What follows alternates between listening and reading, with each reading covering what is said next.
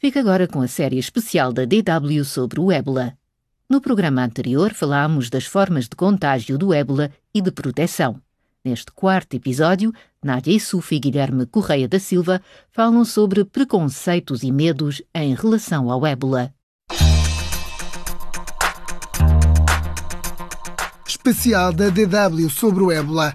Jornalistas e sobreviventes explicam o que é preciso saber sobre a doença. É difícil perceber porque é que há pessoas que ainda não acreditam que o Ebola existe. É verdade, Nádia, mas aconteceu o mesmo com o vírus da SIDA no início. As pessoas também não acreditavam que existia, mas com o tempo e com esforços coordenados começou a haver mudanças. Vamos ouvir Oluba Richard de Gulu, no Uganda.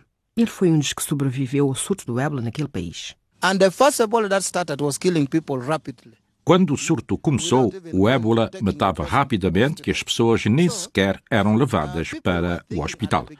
No início, as pessoas pensavam que era um fantasma ou um veneno que estava a matar as pessoas.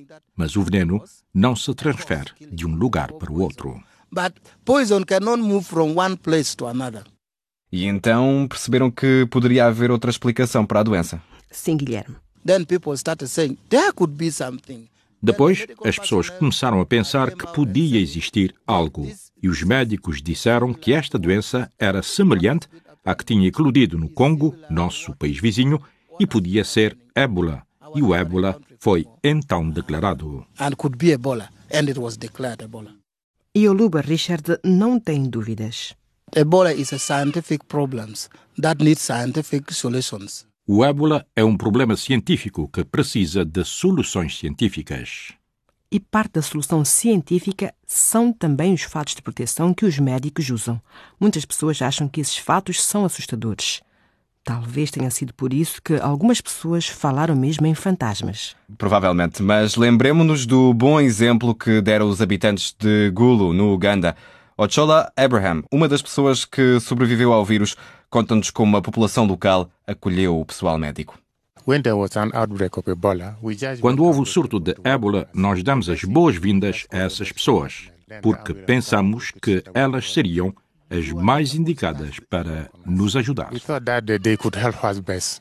É impressionante a forma como em Gulu derrotaram não só aquela epidemia do ébola, mas também os seus medos. Concordo. Até porque, como disse o sobrevivente Oluba Richard, só se pode derrotar o ébola se toda a gente estiver ciente de que se trata de um problema científico que precisa de soluções científicas.